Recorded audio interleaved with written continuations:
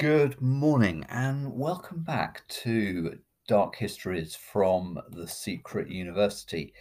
Many of these histories are dark in the sense of sinister or morbid, but this, in fact, is one that's dark in the sense of forgotten or overshadowed, and at the same time glows with the fluffiest light of Mouse Melody.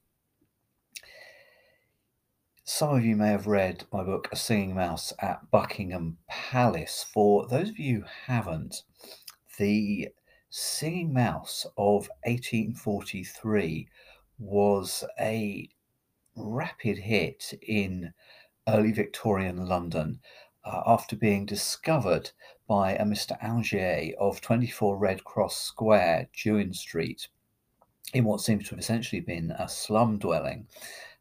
This character quickly went from rags to riches when he rented out or sold the mouse so that it could be heard by admiring crowds at the Cosmorama rooms in Regent Street, and its fame spread so quickly that it was indeed summoned for a command performance before Queen Victoria's children, where it failed to sing, or at least failed to sing in the first few moments of the performance. In following years and decades, mice continued their improbable warblings all over mainland Britain and in Ireland, France, Gibraltar, The Hague, Berlin, Moscow, Australia, America, and India, as well as being a popular novelty in China. Along with the Japanese, the Chinese were also said to specialize in waltzing mice. But as we have quite enough strangeness to cope with already, this all singing, all dancing variety will have to remain backstage during the present performance. How did the singing mice sound? Very lovely, according to a number of musical writers. They were specifically likened to canaries, linnets, larks, nightingales, bullfinches, wrens, swallows, and reed warblers. Some auditors describe their notes as being soft and low, like muffled birdsong, but others stress that they could be heard a good distance away, with one owner admitting that his lodger complained of being kept awake at nights by the whiskered virtuoso. Sometime before 1865, the Reverend R.L. Bampfield had a miniature choir of singing mice in his Essex rectory. Presently, the animals began to alter their song in response to that of a nearby canary, with one star performer managing to beat its feathered rival, its song being superior in softness and delicacy, albeit weaker in volume. Those who had never heard a mouse sing, meanwhile, might have been impressed to know that one was kept as a pet by none other than Ilma de Muska. Through the 1860s and early 1870s, Ilma was one of the world's most famous opera singers, boasting not only a beautiful soprano, but a vocal range of 3 octaves.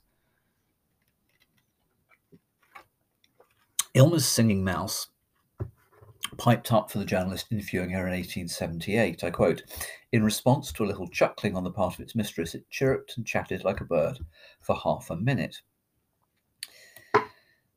In part, the quality of mouse song can perhaps be gathered from their value as professional entertainers. From the very start, singing mice made money. The public were paying 1 shilling a head to hear the quadruped Philomel in Regent Street in 1843, with children at half price. The Mr. Augier who caught the mouse which sang for Queen Victoria seems to have undergone a swift rags to riches transformation from impoverished slum dweller to a man, quote, on the high road to competence. Decades later, the man who caught the singing mouse in the basement of a London house became so celebrated that enthusiasts were soon pushing the lucky discoverer as a candidate for the office of mayor of his native town at the next election. Less romantically, the prices speak for themselves. Such was the fame of the lucrative mouse of Regent Street that, as early as October 1843, one John Wainwright took William Penton to Bow Street Court in order to regain a singing mouse which his 9-year-old son had foolishly sold for 5 shillings plus another mouse. Angrily deriding this replacement, "Poh, it's a mere mouse, it can't sing a bit," Wainwright asserted that he had been offered £10 for his musical rodent. This might have been pushing it a bit, but those who were busy laughing Wainwright out of court that autumn may have thought again if they glanced over the for sale columns of British papers in following years. Several pounds was paid for one caught in Cannon Street in Essex in 1844. In 1865, a Mr. Scott of West London was asking £10 as his lowest price for a singing mouse. And 2 years later, another Londoner wanted £10, stressing as he did how much the canny buyer could make in exhibition fees. At this time, £10 could also buy you a Newfoundland bitch. And as early as the 1840s, a labouring man from Bow in London was exhibiting a singing mouse for profit, whilst by 1850 a number of singing mice could be seen at Uxbridge Fair, along with the more typical learned pigs and performing canaries. Both wild and house mice were known to sing, and also on record as producing unexpected melodies with the rat, water rat, and the shrew. Particular descriptions of singing mice sometimes highlighted striking physical features such as an unusually flat and broad nose. In 1875, in Montgomery, Alabama, the one which hurtled on its wheels, singing merrily all night, had great long ears like a donkey, whilst the one which entertained Cecil Fitch and his wife in the Finchley Road around 1897 had a small body and great ears somewhat like a bat's, only much larger. Why did mice sing? Throughout 100 years, a favourite theory was that there was simply something wrong with them. The most popular problem cited was breathing difficulties. They were claimed to have bronchitis, inflammation of the larynx, malformation of the nostrils, or asthma. In 1937, the zoologist John Guy Dolman asserted that all dissected specimens were found to have respiratory problems. And just outside our period, in 1955, one MB stated confidently, postmortems have shown that singing mice are always males, and always there is an inflammation or other injury in the larynx.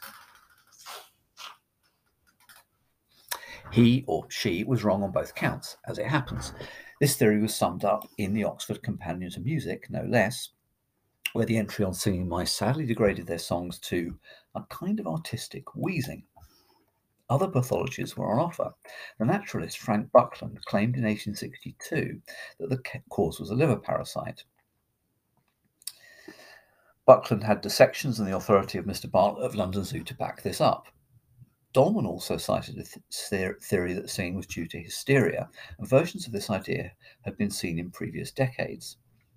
In 1868, Professor Carl Philipp Lieber of Berlin Zoo was impressed with the sustained flute-like notes of the mouse caged in his home, but insisted that it sings the more beautifully and its song is the more varied, the more excited it is, so that when in an agony of fear, when a cat, for instance, is behind it, it sings more loudly than any other time.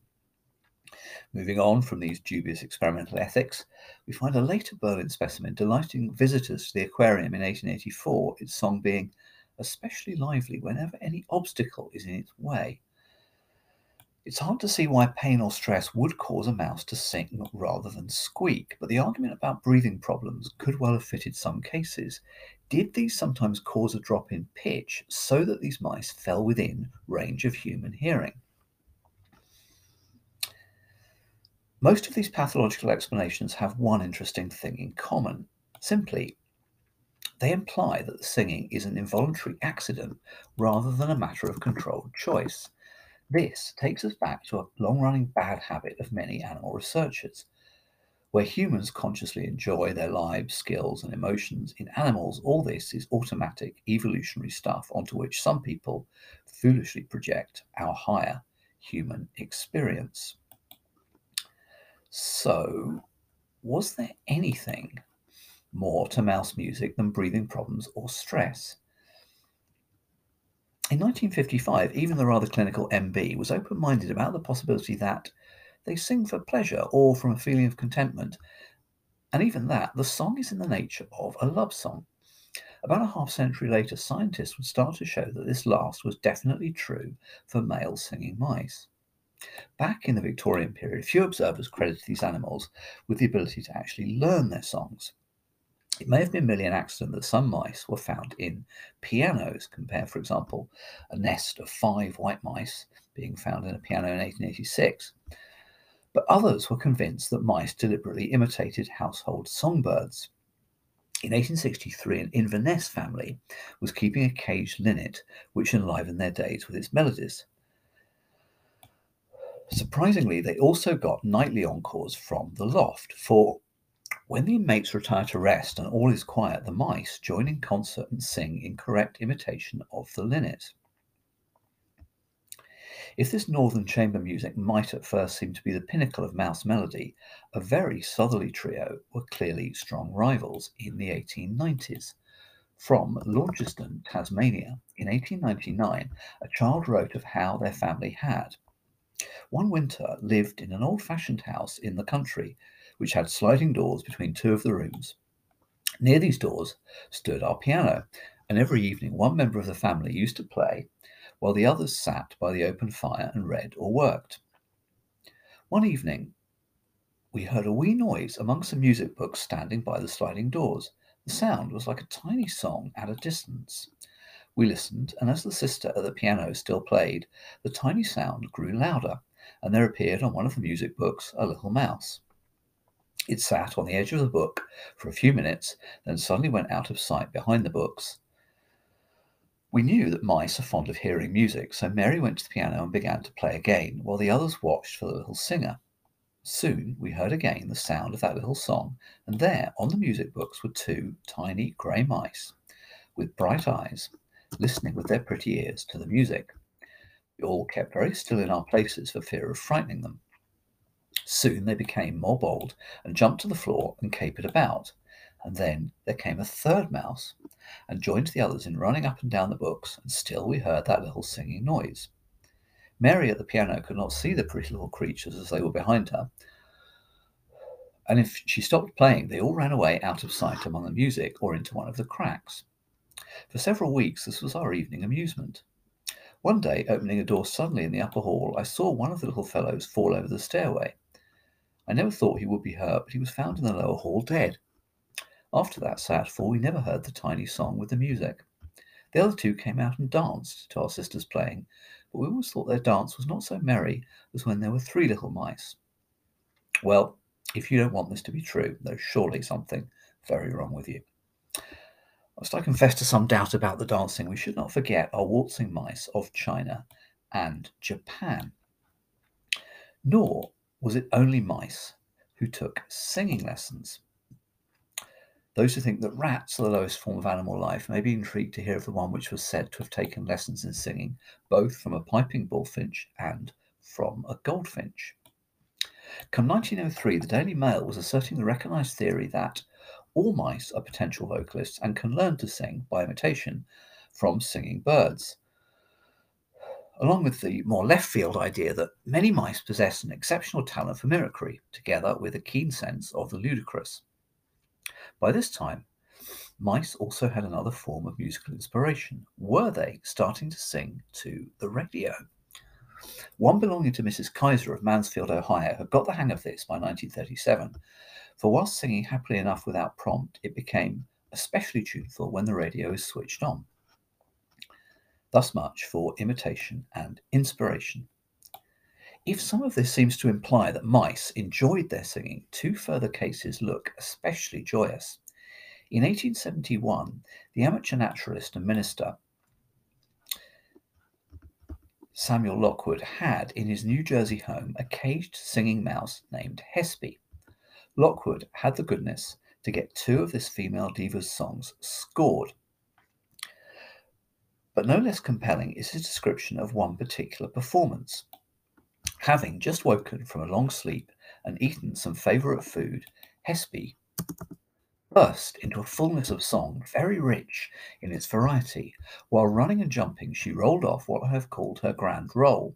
Then, sitting, she went over it again, ringing out the strangest diversity of changes by an almost whimsical transposition of the bars. Then, without an instant stopping the music, she leapt into the wheel, started it revolving at its highest speed, and went through the wheel song in exquisite style, giving several repetitions of it. So the music went on as I listened, watch in hand, until actually 9 minutes had elapsed. The rest between the rolls was never more than a second of time. This feat would be impossible to a professional singer, and in fact, my professional musician friend Matthew Nisbet, who's played at Glyndebourne and elsewhere, notes that the scores look remarkably like kind of free jazz improvisations. We'll hear more about actually singing mouse music at the end of this show. Now, all this looks rather like the sheer physical joy of life itself. But sometimes a mouse might sing in actual celebration of a particular event. Wait for this. Sometime before 1911, an Australian journalist was given a singing mouse by a collier who had recently been sharing his lunch down the mine with the animal. Christening her Lizzie, our reporter kept her in a wire cage that stood upon the mantelpiece of my bedroom, and not thinking it quite fair to condemn her to solitary confinement, I trapped another mouse to keep her company. One morning I saw them giving one another a splendid wash and brush up with their tongues and claws. Each mouse meekly submitted to being groomed in turn, and in fact they seemed to like the operation. When her family of blind, pink, blunt-nosed, naked mouselings was born, the mother went almost wild with excitement and joy. She darted in and out of her nest box, singing at the top of her voice, and carried a helpless baby in her mouth. Her song was very sweet, but consisted of only 2 notes, delivered with rapid alternation. She would sing even when sitting at rest in her bed, but when in active exercise, the notes were poured forth in a shrill, rapid stream, which one admirer compared to the sound of a distant nightingale. An old collier in whose room I once left the mouse declared that her singing was simply sublime. Despite the fact that Lockwood's paper was cited by none other than Charles Darwin, mouse music for many decades came and went, briefly appreciated and then forgotten, to the extent that in the late 19th century these creatures still had a semi-mythic status. All this would change dramatically, however, in the 1930s, so far the greatest decade in the long and profoundly fluffy history of mouse music. With Disney's own performing mouse Mickey, freshly born in 1928, the living, breathing, singing mice of the Western world were about to hit the big time. On 23rd of February 1933, a letter to the Times asked, "Can any of your readers give me information about the singing mouse? As I write, I have one performing behind the wainscot. It has a soft, sustained chirrup for all the world like the water whistle or rossignol. Are they rare, or why do they take to chirruping like this?" The writer was none other than May Morris, daughter of William Morris, and the animal was trilling away in her father's sometime home, Kelmscott Manor in the Cotswolds. Meanwhile, across the pond, mice were finally getting taken seriously by science. In 1932, Lee R. Dice, professor of human genetics at the University of Michigan, published an article titled "The Songs of Mice" in the Journal of Mammalogy, actively pursuing further experimental research on the subject for the next 20 years. 4 years later, our miniature songsters were propelled into the stratosphere, not so much by science as by one of its greatest creations. For singing mice were about to get their 15 minutes of fame on US and British radio. The story begins in Chicago. 2 weeks before Christmas, a mouse was captured in the Chicago Industrial Home for Children in Woodstock, Illinois, by manager Oscar Allred. Sadly, this was not the same Woodstock as the music festival. As Steve Silverman recalls, on Sunday, 13th of December, 43 children sat in perhaps unprecedented stillness as the newly christened Mickey sang for them at breakfast. This being America, a singing mouse was bound to become useful as well as beautiful. And so, on the evening of the 17th, 300 people were crowded into Woodstock's Merchandise Mart, waiting to hear what they hoped would be the first ever singing mouse broadcast for radio. No matter that, after a visit from Robert Bean of the Brookfield Zoo, Mickey had been found to be female and rechristened Minnie. A change of gender was nothing compared to the unnerving possibility that Minnie would not actually sing on her big night. Both studio audience and listening public must have been anxious after hearing from the New York Times that the mouse had fallen silent Sunday afternoon, possibly due to getting its feet wet when drinking water. But, despite announcer Don McNeil warning that the animal might keep silent, Minnie, held up in her cage at the mic by Allred, not only produced a sound oddly like a duet between cooing lovebirds, but thoughtlessly continued warbling long after the broadcast.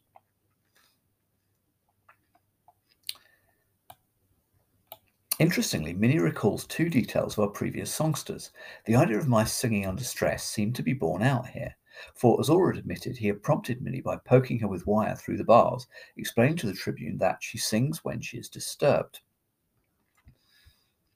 It's also been stated recently by Dimitri Blondel, a biologist at Duke University, that females in general might sing if they are territorial to ward off other females. Although photos of our singing mouse of the 1930s have not worn terribly well, thanks to the New York Times, we know that she was 2 inches long, has big ears, a tail 3/4 of an inch longer than his body, and is grey with a white stomach, which vibrates when he sings. Still under the impression here that our diva is a tenor, the Times nevertheless offers that recurrent emphasis on the large ears met with in previous specimens since the Victorians. If this already sounds like a cross between Disney and Charles Dickens' It's Christmas in the children's home, but our famous mouse is singing Silent Night, readers will be pleased to learn from Silverman that in following days, a mouse named Tiny Tim performed benefit concerts for hospitalized children in Garner, Iowa. But at this stage, our new radio mice had barely cleared their furry throats. Some time before the decorations came down in the children's home, workers at the manufacturing plant of W.F. Vose and Jack Carston's, 600 miles south in Bloomington, Illinois, had been hearing strange melodies from behind the walls. Without the recent publicity from press and radio, they might never have known quite what they were listening to or what it could be worth. On 1st of January 1937, the animal was captured by Vose and Carstens and happily named Mickey in honour of his female counterpart. The factory sold the mouse to Gilbert C. Brown, who not only got Mickey up before the radio mic, but also had him appear at his own Irwin Theatre in downtown Illinois. On 16th of March 1937, American mouse music suffered a minor setback when the singing mouse that had been giving concerts with a canary in Linton, Indiana, died from some unknown cause. We will never know how this animal might have fared in the national competition, which seems to run in late March and early April. What we do know, thanks to Silverman, is that Walt Disney himself was one of the judges, which may possibly have been why Mickey of Bloomington was announced winner on 11th of April. By this point, Mickey had been rechristened Mikey. To see why, we now need to head back across the Atlantic. With uncanny timing, mouse music had been heard in early January in the home of Mr. and Mrs. Eddy at Devonport, Plymouth. After catching a live mouse who proved to be non-musical, they presently secured the right animal and named him Mickey. Having woken on the weekend of 9th to 10th of January to hear Mickey's voice coming from the trap, Mrs. Eddy went on to tell a reporter of how she hopes Mickey will become a BBC and film star. With this kind of hard-headed management, Mickey surely could not fail. A further piece of luck was in store, however, for, over in Wales, at Christmas 1936, a Mr. Gale of the coastal hamlet known as Mumbles in Swansea started noticing something unusual about his pet mouse, Chrissy. On the night before Christmas or thereabouts, it was not only stirring, but singing, which again raises that familiar question, did this sound like singing only because of recent publicity? Had it been singing before this? Perhaps the cold weather theory has something to be said for it. At any rate, it seems to have taken some time for Gale to exploit this talent. In spite of Chris's December carols, her sound test did not occur until April, when she was held up to the microphone in a bottle at the BBC's Swansea studio and, quote, sang like a nightingale. Like certain predecessors, Chrissy showed some aptitude in a temporary nesting place, having gone missing briefly just after Christmas and presently been found hiding inside the piano. It must at this point be confessed that the BBC's involvement appears to have been catalysed by rather sharper minds at NBC. 4. The national competition won by Mikey in the US was merely one phase in a grand American scheme leading to the Transatlantic Mouse Singing Contest of May 1937. Hence, the rechristened Mikey, with our American cousins here showing typical deference to their noble forefathers. With the date set for 2nd of May, the Canadian entrant was John the Toronto Tornado, and against Mikey and Minnie for the US, and Mickey and Chrissy for Britain. Despite both these latter nations having 2 entrants apiece, it seems to have been only the British who used that detail to orchestrate their secret weapon. For yes, Mickey and Chrissy, in a rare spirit of Anglo-Welsh harmony, I'm speaking on the day of the England-Wales football match in the World Cup, perhaps greater than that shown by their human counterparts, were going to sing a duet. Before we come to the big day itself, it's worth adding that America could potentially have trumped this British double act, however incompatible Minnie and Mikey may have been. For in February that year, one D.R. Barton wrote in the journal Natural History of a find made by Dr. William Leroy Cahall and his wife in their New York apartment. The Cahalls had approximately 300 tropical birds given the run of the apartment, and a lot of bird singing was going on. But in the midst of this conventional song, Mrs. Cahall one day heard an odd chirping coming from the storeroom housing the birds' grain sacks, and found 3 mice singing like canaries as they nibbled the seed. The Cahalls were probably too wealthy to bother putting their mice into a vulgar competition, but things were now ready to go. So without further ado, live from the studios of NBC and the BBC at 7:15 p.m, we have our singing mice not singing. After someone in London has the idea of turning off the lights and leaving our duettists alone in the BBC studio, however, matters notably improve. Over now to the London Times for its verdict of the following morning. The singing mice have sung. Now, even the unbelievers are convinced. Mice on both sides of the Atlantic have burst forth audibly into song. The broadcast yesterday evening, which was to decide the claims of England, that's what it says, Canada and the United States to possess the sweetest voiced mouse in the English-speaking countries, found time for a flourish of trumpets, a song in honour of the contesting mice, and a good deal of chaff on the part of the announcers. Beside ourselves with pleasurable anticipation, we waited for the Canadian entrant to begin, but John, alias the Toronto Tornado, was temperamental and refused all offers. Not a puff, not a peep out of him.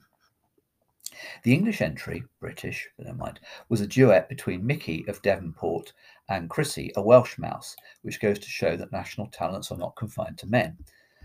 This would have been, in any case, a tour de force, since other countries were putting up only solo or egotistical mice. Safe in the knowledge of their unique position, Chrissy and Mickey might have given some mediocre performance and let it go at that. But did they twitter half-heartedly, like mice who know their name is made in advance? They did not. They were British mice. I've changed now from English to British. They were artistic mice. They were mice of sensibility. So they piped away merrily in the most subtle harmonies, not a whit self-conscious. You just could not tell them apart. And that is saying a lot for duettists. America had trouble too. Minnie from Illinois had been a glutton for exercise lately, probably deliberately, like film stars in the bad old days, when it was a convenient way of being hors de combat at the beginning of a picture they did not wish to make. Anyhow, she merely ran round and round and refused to open her mouth. Mikey from the same state made up for her. Here was mouse music at its gayest. All Mikey's notes were high ones delivered with such virtuosity and vigour that one sees in him the coming mouse Caruso. This is not, we may be sure, the last we shall hear of the singing mice. Mouse opera has been suggested, and there is no reason why recitals by mice should not be popular. As I close up here, I will have to tell you that there is a bit of a scandal afoot in the judging of this contest, which was decided by the largest number of votes. And you don't have to be a mathematician to work out that America is very likely, therefore, to win the contest as it allegedly did. Can we actually rejudge this famous competition? Well, we can, if we can get the Library of Congress to give over the recording that was made by NBC, as the BBC went and lost its. You can hear a mouse singing in a fashion by Tori Longdon on a wonderful video, if you can find that on YouTube. Thanks for listening. Do tune your ears to the forbidden frequencies of wonder.